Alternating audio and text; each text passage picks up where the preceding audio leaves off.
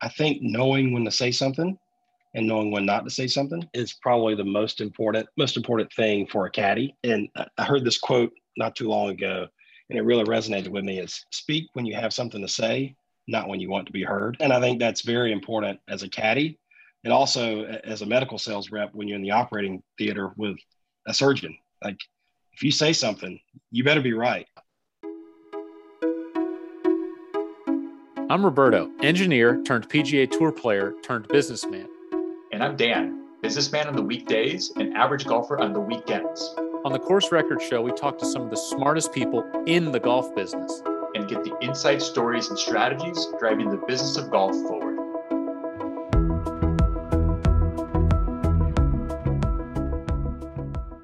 All right. Welcome to the Course Record Show. We are joined by Ryan Baucom. Ryan had a long stint caddying on the PGA Tour, played college football at the University of North Carolina, and transitioned into the business world a few years ago and is in the medical business now. Bauc, going to start with the easiest icebreaker of all time. You were featured in arguably the best golf video on YouTube, a video so comedically perfect that even Jerry Seinfeld in 40 years of comedy couldn't have written anything so perfectly timed. How often do people ask you about it? Is it a daily thing, hourly thing? Talk to me. It's quite interesting. There are some times I'd say it's about every 90 days, sometimes as long as 180 days, every 3 to 6 months, I'll get a bunch of pings, Twitter, Instagram. Oh, is this you? Is this you? And I see all these like notifications. I was like, oh no, it's been posted again. And it's usually on a Monday, because if golf were a Monday, this would be it. And it's a video of Hudson Swafford hitting the divot that moved the ball in the midst of, I guess it was at the time, Web.com finals event in Columbus, Ohio. And it happens quite a bit. It's kind of simmered down, but now that we brought it back up, I'm sure it's going to post here in the next week or so. Good. So for the listeners out there, Google Hudson Swafford divot and just enjoy. About every 90 to 180 days, I'm having a terrible day and I watch that video and it just brings me back. So yeah, I mean, it was great because it was in a very tense moment. And he's fighting for his tour card for the first time. And this happens. And we're like, you've got to be kidding me that this actually happened. And the rules official comes over and he says, well, that's a one-shot penalty. And the moment was just so tense. And I just knew that it was time to say something. I said, well, can he at least clean it? And Tom Hearn, he looked at me, he's like, yeah, he can clean it. And you could feel like all the tenseness in the air just kind of go away, which was, that's one of the times where I decided to say something and it was the right time to say it. And then he got it up and down for par. So it was great. That's hilarious. When he swings his leg across his other foot and then at the same moment you kind of put your hand on your hip, I'm telling you, it could not be more perfect. Could not be more perfect. Yeah. Oh man, that was a nightmare at the time, but it worked out. But we try to talk about the business of golf on the Course Record Show. So Dan, maybe you can sober us up and bring us back to that. Had the official said you could not clean the ball, would you have regretted asking your question? Yeah, that would have been terrible. But I felt like 99.9% confident that we could do it. So that's the only reason why I said it. All right. I just knew something had to be said. And I was like, this is what I'm going with right here. I love it. That's so good. So we talk a lot on this show about the economics of the business of golf. So from a caddy's perspective, what are the economics like?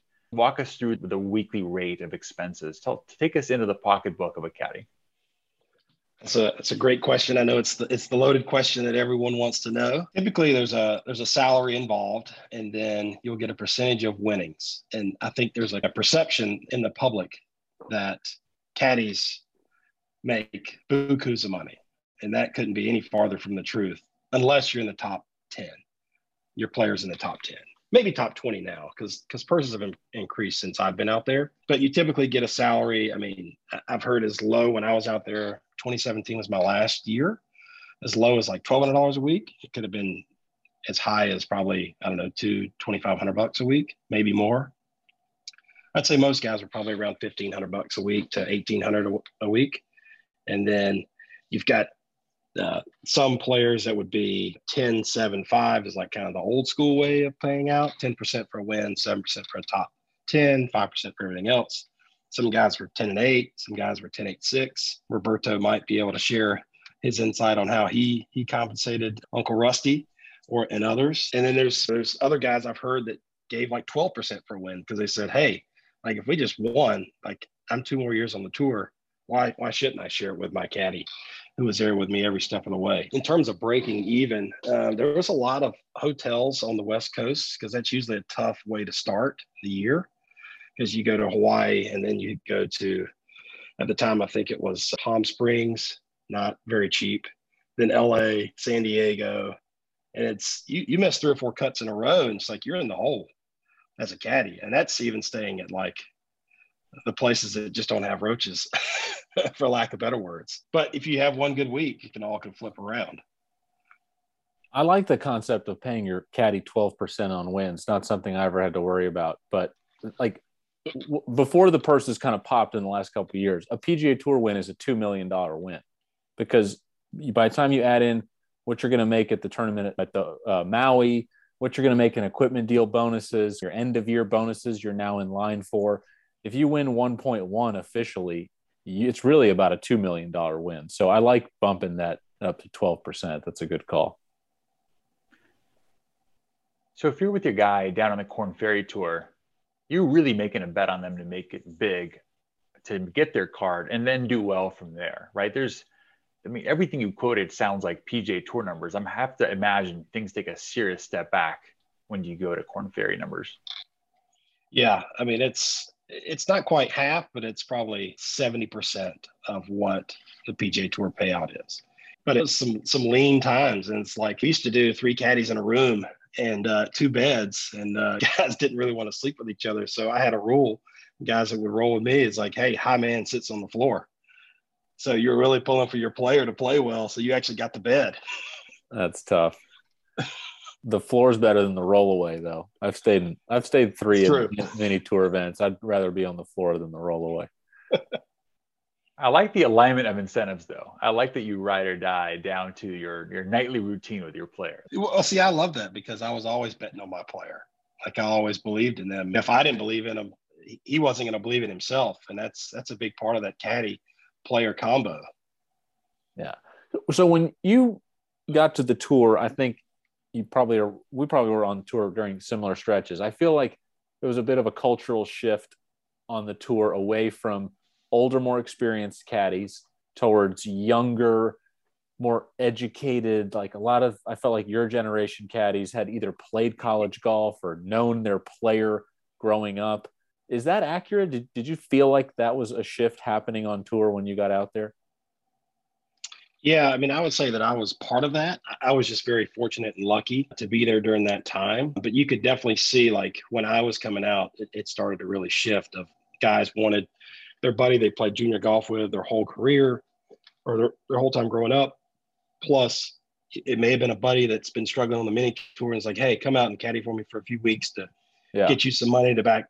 And I think they just wanted someone closer to their age and kind of understood what they were going through instead of, I guess, the old guard that had been there for so long. And this caddying, it used to be show up, shut up, and keep up. It's not that anymore. It's a lot of data-driven analysis, a lot of statistics telling you, like, this is the smart play. This is the way you play this hole. And there's a lot more homework that goes into it every night before you play. Weather, wind, when to attack a pin and when to not. When you go through those things together as a player and a caddy, and you come up with a game plan. In the corporate world, managing up and telling your boss no, or you're wrong, or do B when you said A is always hard. I imagine in the caddying line of work, it's got to be really, really hard. Like what are some of the lessons from that aspect of the job do you think translate well into business in terms of making that conversation more effective? That's a good question. I think you just have to have conviction. You can be wrong as long as you have like the effort there and the data to support your reason and your rationale. It could be wrong, but as long as you have conviction in it, they'll be more receptive to your input. What do you think is the most important on-course skill for a tour caddy? And then what is the most important off-course skill for a caddy? They might be the same thing. Okay. And I'm thinking more of after caddying, how I've translated that into my newer role. I think knowing when to say something and knowing when not to say something is probably the most important thing for a caddy. And I heard this quote not too long ago, and it really resonated with me, is speak when you have something to say, not when you want to be heard. And I think that's very important as a caddy, and also as a medical sales rep when you're in the operating theater with a surgeon. Like, if you say something, you better be right. So let's unpack that, Ryan. So what are good moments to say things, and what are bad moments to say things that you've learned through experience? Caddying, and there's going to be a lot of like relating these two together, caddying and interacting with surgeons. When they're asking you a question, they almost always know the answer already. They just want to be confirmed in their decision and what they're thinking. So any moment you provide a little bit of doubt in their mind, now it's like 5 steps back. Like, is the wind like this, or am I putting this plate in the right position here? Like, it's the worst thing you could do. But if it is going in a bad spot, you just say, hey, stop, or slow down. Let's take a moment. Let's take a step back. Let's go through this again. This is our plan. This is what we're trying to do here. Do we feel like we're on the right path together? And then when you're in agreement, and then you proceed. So it's more about getting that comfort and confidence and knowing that you're on the right path. It's very beneficial in the medical side, but also caddy. Ryan, walk us through your decision to step away from the tour and cross over into the business medical world. Well, I guess it was 2016, 17. I was caddying for Bryce Garnett. He was top, I think he would have been 150 or maybe just outside of 150. So uncertain on how many starts he'd get the next year. We had our first daughter 6 months prior. And I could just tell that I didn't want to be away from my family as much as caddying can take from you. And I know that my wife didn't sign up to be a single parent. So I decided to make that transition. And I had some friends that were in medical sales that played college sports and just said, hey, like, this is high energy. It's got the juice. I know that you've been in these high pressure situations. You probably need something like that that's in the field, not sitting at a desk all day. So I just put my head down and LinkedIn, Twitter, Facebook, whatever avenue, emails to get in front of someone. And I did get in front of for the guy that I work with now, and he knows nothing about sports. And I told him what I do as a caddy. And I could tell about halfway through, he just looked at me and he's like, I'm a caddy. Like, I do exactly what you do, just in the operating room. And I was like, oh, well, I thought these skills might translate, but I wasn't sure because I've never been in the operating room. So from there, it just kind of blossomed from there. And we've got a good little team here in Charlotte, and the rest is history, I guess. You mentioned wanting the juice, that competitive action. I know you come from an athletic background, but why was that such an appealing thing to continue? I would have expected the opposite, right? Like, get me out of that game, give me something so much more stable and predictable, et cetera. But you still wanted that to be a part of your career. Why is that? I just need it. If you've played any sports at any point in your life, like, I loved being, even as a caddy, in the moment where this shot meant the difference of 50 grand, 100 grand, 100 to 250, 250 to 500. Like, I just wanted that pressure. I love that feeling that it gets. It's like, because you can still fail and succeed and learn that, like, hey, the next time this comes up, like, I'm going to be prepared because I've gone through it this one time. Like, I know how I felt. I know how I reacted. Next time I'm going to do this. And I just love the adrenaline rush of making a sale or making the right call in a club or hitting a winning putt in a match at the at the golf course I'm a member of. I like to compete. How did you get into caddying though? After playing college football, graduating from Carolina, how did you get into caddying? So I was working at Chapel Hill Country Club. I worked there while in school playing football because if you work there, you can play golf after 2:00. So I was like, I'll work here so I can play golf during the summer when I'm doing workouts and all this stuff. So afterwards, graduate 2007, I was like full-time employee there. I was like, I'm going to hang out here for a little bit. I'm going to play golf every day. I'm going to be work in the cart barn and work in the golf shop. And then 2008 happens. And it's like friends of mine are like, they lost their jobs. Like they have no health insurance, no benefits. They're out of work. It's like, oh, this isn't so bad. I play golf every day at 2:00. This is great. So then it got to a point where people were pressing me like, hey, why don't you be a golf pro? I was like, I don't want to fold shirts and answer the phone every day if I get Mr. and Mrs. Smith off at 3:00 on the back nine. Like, I just don't want to do this. So I talked to Jeremy Elliott, who you may know, Cheech. Yeah, I work with him now. Yeah. Yeah. Okay. And he was a member at Chapel Hill and he played golf at Carolina. We didn't overlap, but it was like he finished and I started at Carolina. And he knows I love golf. And I said, hey, I know you represent like a lot of big dogs on the tour. I was like, if at any point somebody needs a caddy for a week, I'd love to just like get out of here, go do it. Like, I know it may not be anybody that anybody knows. I was like, I just love to do it. He's like, all right. So then he calls me, and it's probably 2 months or 3 months later. He's like, hey, I got this guy. He just graduated from the University of Georgia. He's doing Q school, first stage in Pinehurst. I was like, we're in Pinehurst. He's like, Pine Wild. I was like, great. I played there like 20 times. He's like, okay, cool. Yeah, big guy, really good. You want a caddy for him? I was like, oh, what are the dates? And he tells me, I was like, let me just check. So boss is like, yeah, you can do it. She's like, here's his number. His name is Hudson Swafford. I was like, okay. So I text him. He's like, show up at Sunday at like 3:00 or something. So I pull up to Pine Wild. He's like, he's got a Tahoe or something.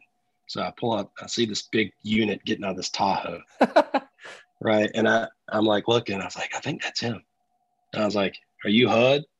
And he says, are you Balk? I said, yeah. I said, I guess I'm your caddy this week. And he's like, well, let's go. And yeah, so he made it through the first stage and he says, hey, you want to do the second stage? I was like, well, when is it and where is it? And at that point, it was probably like 1st of November or October. He's like, the Ombre. I was like, where the hell is the Ombre? Oh my he's like, gosh. Come he's on. like Panama City, Florida. I was like, okay. So I go back and I like look it up. I'm like, yeah, this is like a 10-hour drive from Chapel Hill. I was like, yeah, I'll do it. So go down there. He makes it through. And he's like, you want to do the final stage? You're just going to gloss over the Ombre that quickly? He just makes it through? That place is an absolute nightmare. Well, that place is a nightmare. It's a shame that place is no longer. They closed? Yeah, I think it closed. I don't know if they put houses or condos or what, but that golf course, if you weren't hitting it in the center, you might have shot 90 and you could be like a tour pro. I did and it gets windy there. I did second stage there my first time right out of college. And you said, I'll never go back. And I was like 3 inside the number going into the last day, but I was faking it. I mean, I had a literal heart attack for 3 days, but I like kept it in between the stakes and kind of chipped and putted. And I'm driving home after 3 rounds and I'm like, I got no chance tomorrow. Like there's no way. And I shot like 81 the last round. But like that golf course is stakes, 35 yards of grass, stake on the other side, and it blows 20 across on every hole, and it's fucking Q school. It is awful. It's bad. Like it's end of October or early November, so like on a warm day, it's like even in Florida, it was like 65 on a warm day. Yeah. But I remember vividly, like I follow golf, right? But I was like, this is like, oh, Tommy Armour's over there. Oh, Boo Weekley's here. And it's like, you go on the list, there's like 25 guys that like just lost their card. Yeah. I was like, shit, what are we doing here? And then like after you play it, you're like, oh, this is why they play here, because they're used to playing like golf courses like that. Some diabolical holes. I mean, that place is, I didn't mean to gloss over it. I just figured there might have been some bad memories there at some point.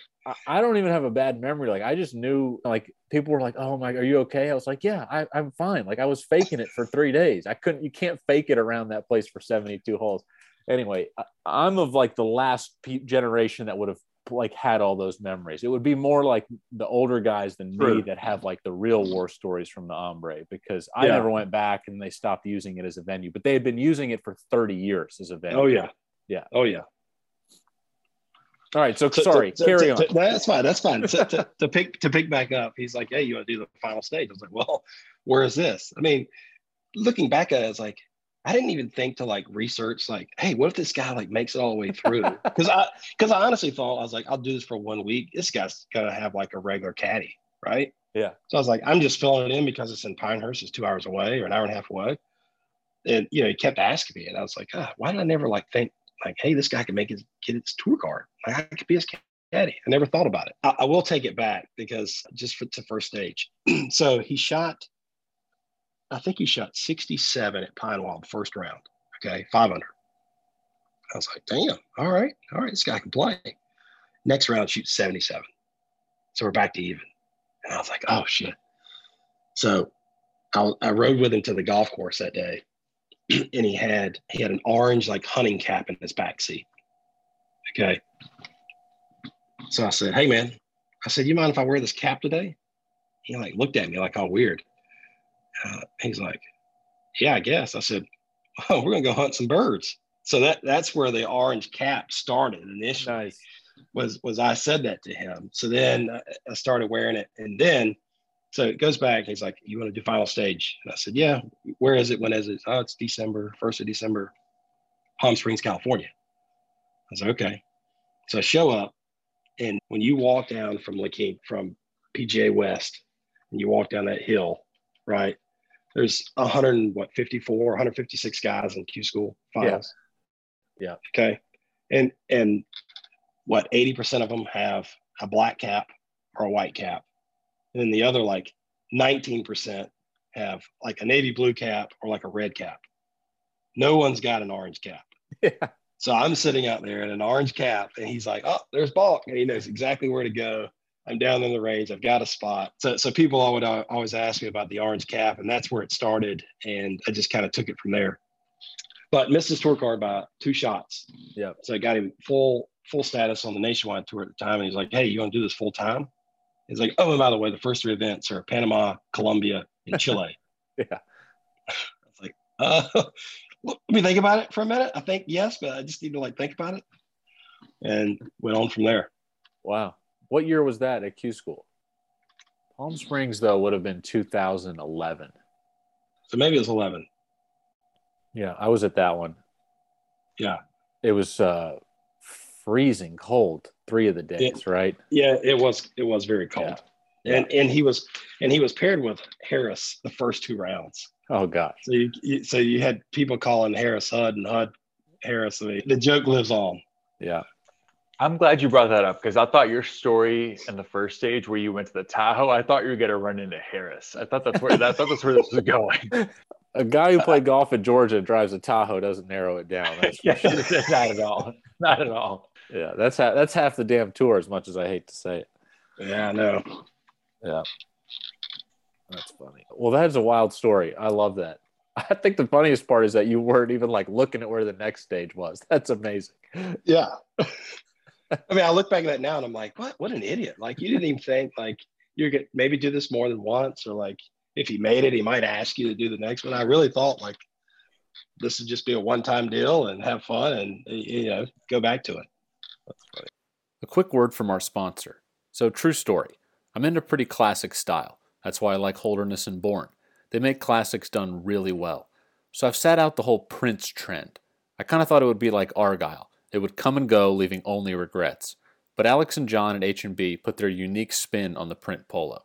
So no oversized flowers or crazy patterns, but rather small, tasteful prints. Last week I took the plunge and wore the Porter shirt to Southern Hills when I was at the PGA. And honestly, I felt amazing in it. The fabric is great and the look is modern but understated. And it's a nice change of pace from the stripes and the solids. Give the Porter, the Patton, and the best-selling Duncan polo a look at hbgolf.com. That's hbgolf.com. All right, Back to our conversation with Ryan Baucom. What other caddies you see on tour today who would be really good at making the transition from caddying to corporate America? I mean, I think it goes back to what Roberto said at the beginning is there's been a big shift of more educated guys as caddies that have a tremendous amount of skills and knowledge, and they understand like when to say something, when not to say something. They have like rationale to back it up. I think there's a lot of those guys out there. I mean, you could go down the list and I could probably say yes, yes, yes, yes. There might be one no of the top 20 caddies that may not make it. And it may just be like a weird fit. And another thing that I've learned from the guy that I work with now is whenever we're looking to hire someone else to our team, we basically have 3 questions. Will they do the job? Can they do the job? And are they a good fit? And a lot of times, like the first two get answered really quickly. Like, and the third one's like, I'm not sure if it's a good fit. And I can see like there's a lot of that with caddies. There are a lot of good caddies that have had success with one guy, and then they go to someone else who may be better, like on paper, and they just have a terrible time. And it may just be like a bad fit because maybe that player is looking for someone to be like, hey man, I just want to come out here and talk about football, basketball, what you ate last night, anything but golf. And then other guys, they want to be overly analytical, like, what about this? What's the win? What's this? And it has to be like a very good fit. Okay, so if a lot of guys can make that transition into corporate America or have that kind of skill set, who's got the highest upside? Who's the future board member in a caddy bib today? I mean, the first one that really jumps out is probably Ted Scott, because I think he can talk to anyone. He's very well liked. Yeah, I mean, he's the one that really jumps out to me. I thought you were going to say Greller. Under the bus. Well, I think Greller would be good, but I thought about him. But the thing is, I think just Teddy's the one that I'm just like, if I'm betting on anyone, it's him. And like, I feel like Greller's he's the COO guy. Like, I don't think he's the CEO guy, if that makes sense. Yeah, it totally makes sense. He also came from a teaching background, right? Yeah. Yeah, and I think just personality, strengths, and weaknesses, people that are teachers are very nurturing and have a really commendable skills, but maybe aren't aligned closely with like tremendous business success. There's a reason they went into teaching, because they're just better at it. Yeah. I just feel like Teddy Scott could be the guy that he could be ripping your heart out, but he'd be smiling doing it. And you'd be like, what? This is supposed to hurt, but it's like not. And what's this weird? That's the low key Louisiana deal, right? All right. I'll ask you another question similar to previous. What is the most important on-course skill for a tour player, and what's the most important off-course skill for a tour player? On-course skill, I think, is keeping an even keel, not getting too high, not getting too low. I mean, I've seen guys that can run real hot, and I've seen guys that can get high real quick and then crash. And then you look at a lot of the guys that like Dustin, or you'd say even Harris, like they could be 5 or 6 under par, and you wouldn't know if they were 6 under par or 6 over. Like, it's the same. Yep. And people can say it's boring. Morikawa is probably the same. It's just like they lull you to sleep, and it's like, oh, this guy shot 20 under this week, and it looks like he didn't even break a sweat. He wasn't laughing. He wasn't throwing clubs. Just going about my deal. What about off course? When you're living it 30 weeks a year and you're spending morning, noon, and night with players, I feel like caddies have a really insightful look at players' off-course lives. And I think that is an underrated part of being a professional golfer. What would you say that you've seen as being the most important attribute there? I think just caring about people, just in general, how they treat people, like how they treat people that's at dinner that night, or the guy in the locker room, or whatever it is. And you as a caddy, there's like this weird line where you can't be like too close with your caddy, or at least it seems that way, like taboo, but it is nice. Like every once in a while to like, you go out and you have a beer or you have dinner and you don't talk about golf. You're like, hey man, how's the family doing? Like how's your life? And it's more about caring, because if they have that it factor that they care about you, they're invested in you as a caddy, and that caddy is going to be tenfold more invested in you as a player to do everything they can to help you be successful. Because caddies are very weird people. I say that in that we want people, like, our whole focus is to help our player be the most successful player they can be. And you can be selfish about that, right? It's like some caddies can be like, well, I helped this guy win. Well, I didn't see you hit any shots, right? Like the player won. Yeah. But we're invested in helping them achieve a goal. And that's like, to me, that's what I love the most is like, you can have an impact, a very small impact on someone's career, and I think that's another reason why Greller's been so good at it from his teaching background. Yeah. He has a genuine care and he wants Jordan to be as successful as possible. So you've got the most unique background to answer this next question. You're a former collegiate student athlete, former caddy, and now you're in the business world. So let's talk NIL. Do you see that as a good thing for college sports or as a big red flag? It's somewhat of a double-edged sword, but I think it's great. I think you're already starting to see that it's saving college basketball per se, and that these guys, instead of leaving early after a year, which I think the 1 year thing was ridiculous. Like it should be go after high school or do the 3 years like baseball does. It's just a much cleaner thing. Now, I know there's a lot of data that says, well, high school guys, it's, what, 1 in a million or whatever that make it. We get that. But I think it allows these guys to like still stay in college, get their degree, still be compensated based on the market. And I think that's great. Like the double-edged side of that is what you're going to see over the next few years, I think, an even larger disparity between the big time schools and the big time conferences and everyone else, because they're just going to have access to more capital and more deals to set this up. So yeah. Alabama, Ohio State, I mean, you can say Florida, like all the blue bloods of football, they're only going to get bigger, right? And same for us in basketball, Carolina, Duke, Kansas, like it's only going to keep going for us, the gap. But I think it's good because we, like, as much as they wanted to say we're amateurs, we weren't amateurs. Right. I mean, they're selling your jersey in the student store for $75 and you get nothing for it. Like, and that's fine because I wasn't a star player. I was a guy that played and nobody knew my name. And I didn't want people to know my name because if they knew my name, I messed up. That means my name was in the newspaper for messing up. So I think it's good. I think that I don't know what protections they can put in place to I guess, keep that gap from widening so much, but I think it's good overall. Yeah, I think it's certainly interesting to follow. My whole thing that I keep watching is like the diversion of capital from the athletic association and the school towards the players. And I think that's the thing I'm most interested to follow. And need to do a little deeper dive and see how much that's happening, Dan, but that's always been my thesis. Yeah, I think Ryan went right to the big sports, right? The big money makers in terms of football and basketball.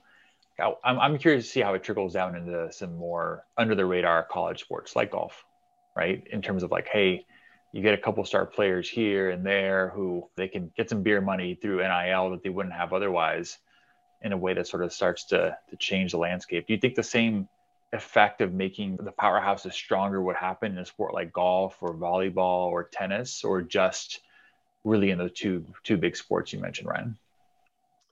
I mean, I think you get the most measurable impact is going to be in those two, right? Because they're the revenue generators. Like even in North Carolina, like basketball is a big part of our university and what people know us for, but football drives like a lot of the budget for all the other sports, right? So I think there may be some trickle down at some point, but it's all going to get diverted to those two first, right?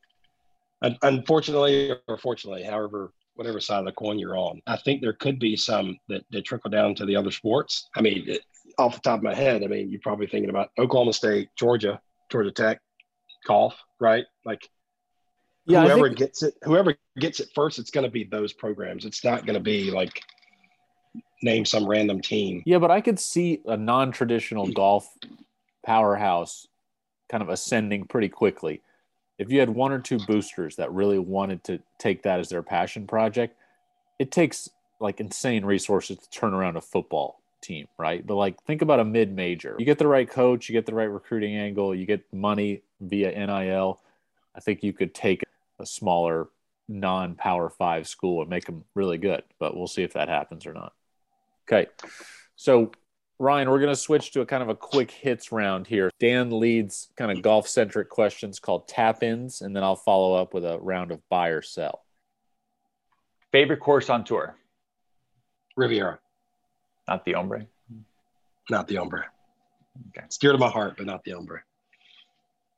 What's more fun, the PGA Tour or the Korn Ferry Tour? PGA Tour. Chicks dig the show.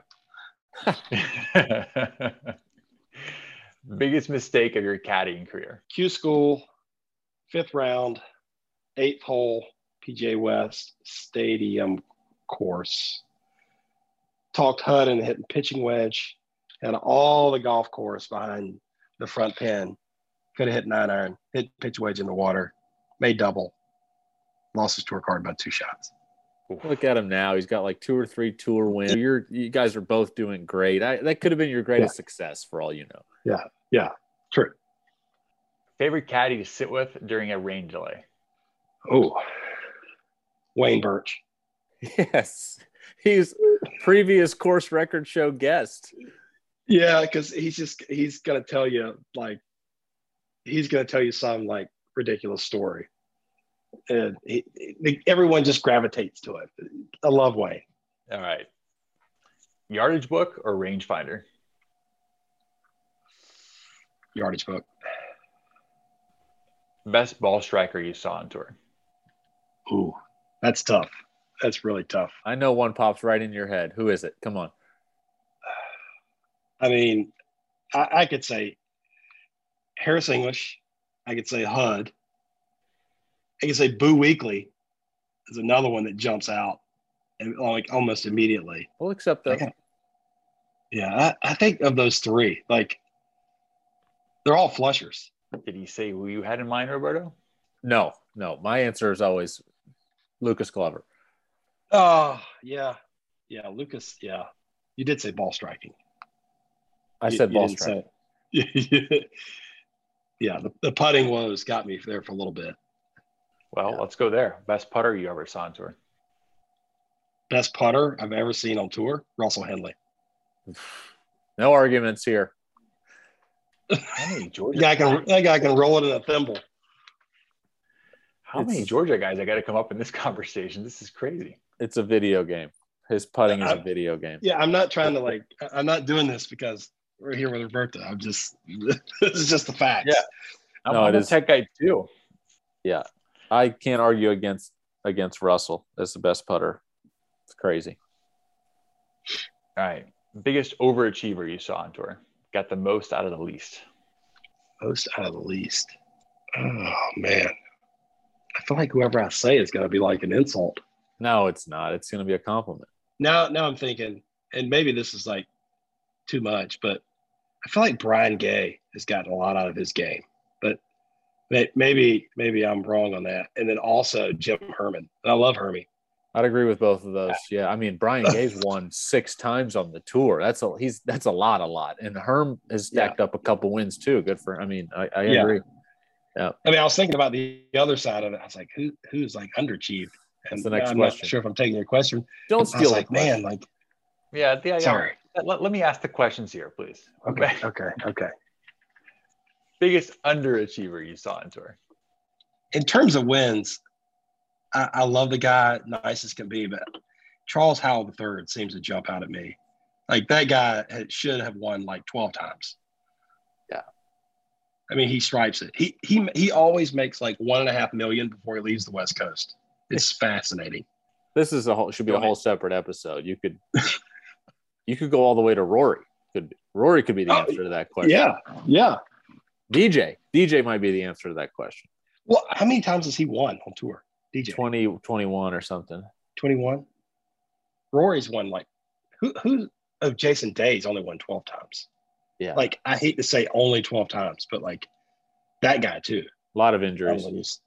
Yeah. He's from Columbus, so it's a lot of ouchie season, him and Urban.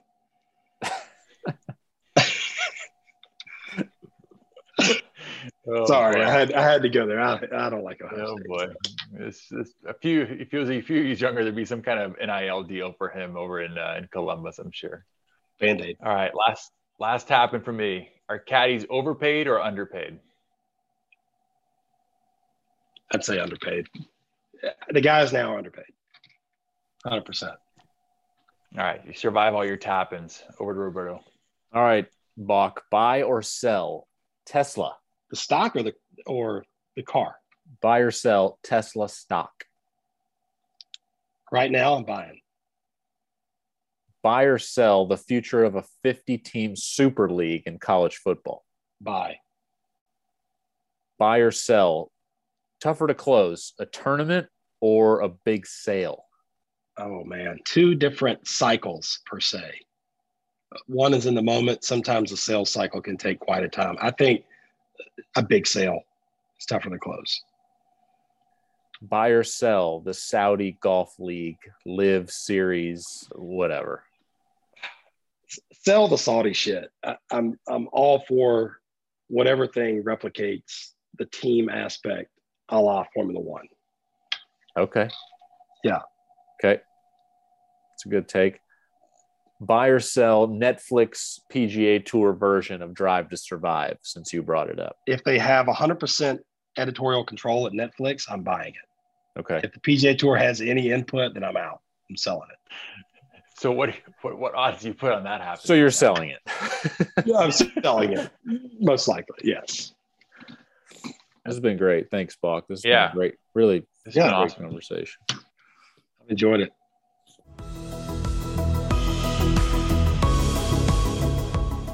Dan, good conversation with Ryan Baucom, 7, 8, 9 years caddying on the PGA Tour, transitioned into business. What were your takeaways? My takeaways, number one, if he told us all this good stuff, just imagine the stuff he can't tell us, right? Yeah. I know these caddies have a code of silence. They will take stuff to the grave. There's so many niche golf podcasts now. How is there not one about like caddy stories from rain delays only? It would be it would go straight to the top of the charts if you ask me. The stories wouldn't end. Endless array of content. But yeah, no doubt. Of the things we did get on the Course Record Show, there's lots to dig into. But first, before I give my first takeaway, I've got a question for you, Roberto. What's the business equivalent of Hudson Swafford hitting the divot onto the back of the ball? Oh my gosh. The parallel has to be something harmless you do before the actual meeting. So let's say you have a big meeting with your boss or a client. What's something like harmless and just kind of procedural that happens before, but yet completely screws up your actual meeting? What's the answer to that? Like a handshake? The handshakes as you walk in the door? Could you? I mean, is it like, it's almost like you reach over to shake your client's hand and you accidentally slap him in the face. Is that the equivalent? Well, that would be bad. That would not be great. I was thinking of two examples. Okay.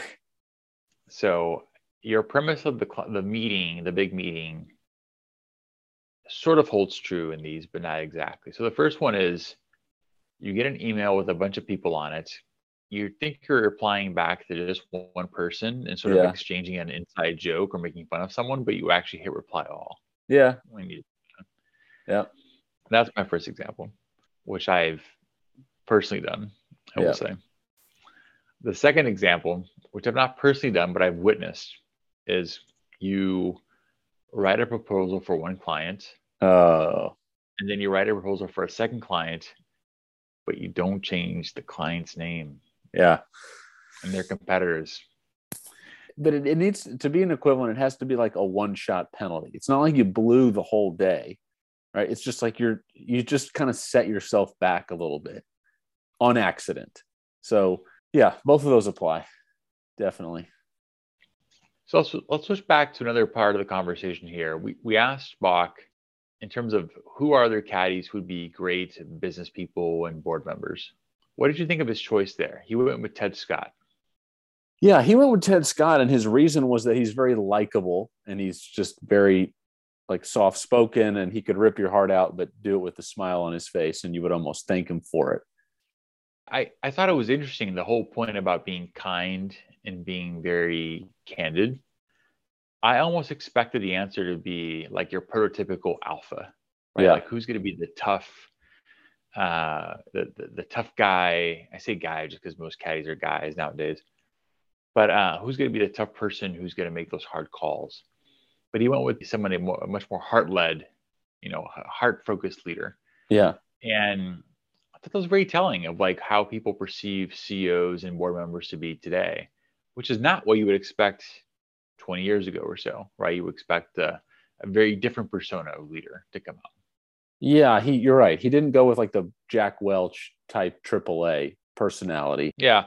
But I mean, even in the boardroom, this is changing, right? I mean, you look at like examples like, I'll pick on a few, right? With Sundar Pichai, Google, or Satya Nadella at Microsoft, or like there's this brand of leader that comes much more from that gentler school that's been very successful. But and so things really are changing in terms of expectations there. I don't know if it's a generational thing or not. I'm not sure how to attribute it, but it's interesting to see that might what I expected did not live up in his answer, and it's very telling. Yeah, it reflects the business world. So what about sort of the risk profile of being a caddy, right? You take a bet on a player, you're inherently not that much in control, and you're in an environment where it really pays off if your player makes it big, but really doesn't if they don't get very, very close to climbing Everest. Feels a lot like venture investing. What's your take on how those two risk profiles compare? It's similar on the return side, but you can only make one bet as a caddy. That's the biggest difference. Venture investing is you make 10 or 20 or more investments. You hope one of them is a 100x return. The caddy deal is like you're putting all your eggs in one basket. Think about that model, but you only get to make one bet. And it's tough, and it's a constant game when guys are in between bags. When I stopped playing, I only had one caddy, my longtime caddy. I mean, we've been on the phone the last, year or two talking about who the next guy should be, or who the next, hey, this bag is open, or hey, have you heard about this guy on the Corn Ferry Tour? Because he's doing exactly that, right? He's trying to find the next guy that he can have a good 8 or 10 year run with. And I've told people this for a long time. Like, if picking which guys are going to work out and which guys aren't is just a brutal business. It really is. There are some almost sure bets that anyone with a pulse could make, but the rest of it is really tough. Yeah, the point that you can't even get diversification is a really good one. And what's the reality? Like as a caddy, do you have much of a say in the bag, or how do you position yourself to get that great bag? Because it feels like the player's got the power in that relationship and gets to pick and choose. So how does that work for the caddy? Yeah, it's totally one sided. You're correct, and the thing is you're betting on young players mostly, which can be kind of volatile, and they'll go through a couple caddies where they figure out what they want, what they don't want, which is totally fair. It's I would say it's just more of an exception, like the Xander Schauffele's or the Jordan Spieths, that turn out to be great players and have kind of one caddy their whole career. I mean, look at Scheffler. He had one caddy the first 2-3 years on tour, and then switched now to Ted Scott. And so it's just tough. It's a real game of luck. Yeah. So what about Bach's transition to business, right? You underwent a very similar pivot not that long ago. And what do you think about his pivot and how he made it work? A lot of the things he said really resonated with me. I think it's not unusual for someone who have been in professional golf to go into sales, because you're just used to losing all the time. Professional golf is just one disappointment after another. So sales is no different, right? You're trying to call on a bunch of people, get to the next step, and hope you get a few wins along the way. And at the end of the year, you could have a really successful year. So that doesn't surprise me at all. And he even alluded to, a long sales cycle. And we asked him what was harder, winning a tournament or winning a sale. He's got the personality, hard charging guy to just not get down on himself and keep pushing and be very successful. Yeah, I thought that was very fascinating. I was also very, really captivated by how his take on the actual tactics of what it takes to be a good salesperson or business person. Right? We asked him like, what's a trait of a good business person or a good player or a good caddy? And the answer was when to say something and when not to say something. Right. And by my reply all example, I'd learned way too late how to do this really, really well in my career. But it's so true, right? I mean, another mentor of mine told me, like, if you're in a discussion, you're getting really like fired up about the topic, right? If it feels good, just don't say it, right? If it feels like you're unloading on something or on a topic or on someone, especially, just don't go there.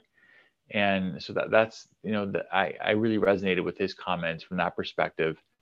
But his years of caddying certainly give a much nuanced perspective on how to play his role really right in the right situations.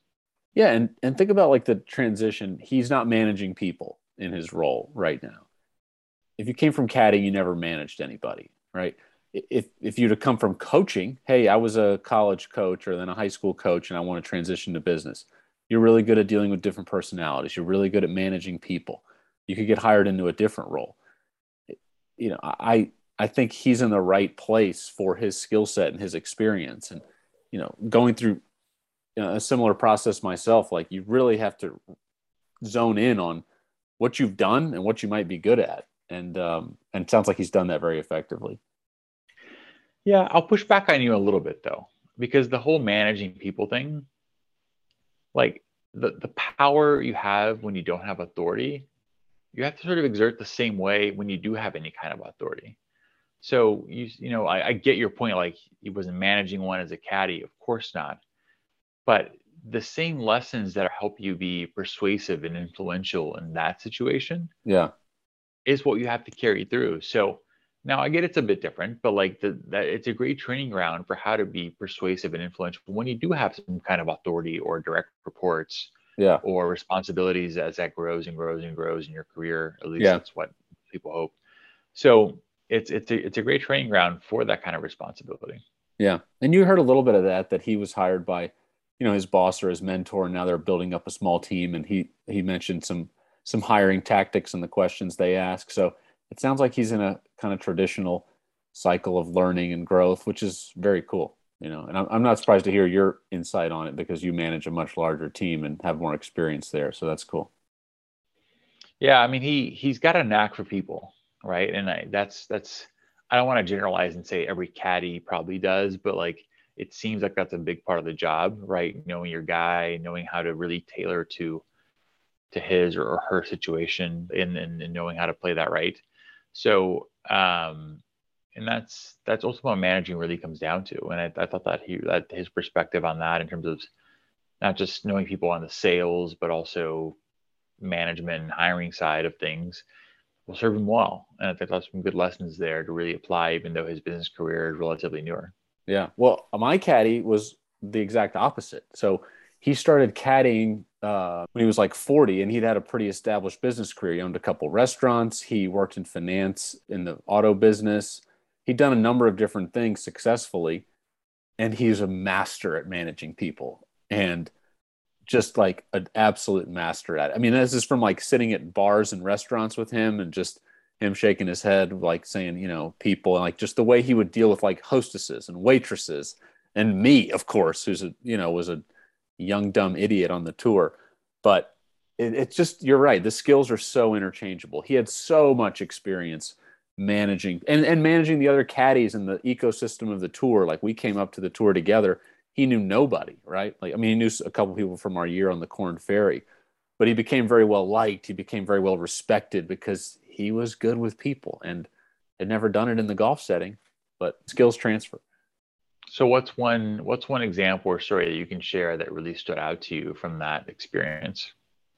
Really, the kind of peer group that my caddy kind of got in with. I mean, he really became friends and go sit at lunch, go sit at a rain delay. Like, who was he spending his time with? And it was some of the more well-established caddies on the tour. It was some of the more well-respected caddies on the tour. And then on the other side of that, there would always be the like rookies coming out with their college buddies, or like the kid who just, the Box of the world, like coming out fresh out of college. And those guys loved Rusty because he was like, I mean, his Uncle Rusty was like a nickname because he was just a solid guy that you could lean on. And I mean, just picture this scene. Rusty's sitting there at lunch. Some 24-year-old caddy comes in. He just got dog cussed by his 24-year-old boss because they 3-putted the last 2 holes. And it's just, that's the tour every week. And Rusty's just got a deep perspective and a wide lens of someone that's a lot more experienced. So it's like, buddy, sit down. I'm going to talk you down off this ledge. Okay. And that's the kind of guy he was. And that's what he did for me a million times over. But he tried to soak up from the Jimmy Johnsons of the world, the really like top caddies. And he tried to pass that down to the younger caddies coming out on tour. So. Yeah, that's a really good insight. All right. Well, hope everyone enjoyed the episode with Ryan Baucom talking economics, a little bit of economics of caddying, but mostly just business, the similarities between golf, caddying, and the boardroom. Join us next time on the Course Record Show. Subscribe, give us a shout, and give us any feedback you got. Thank you so much.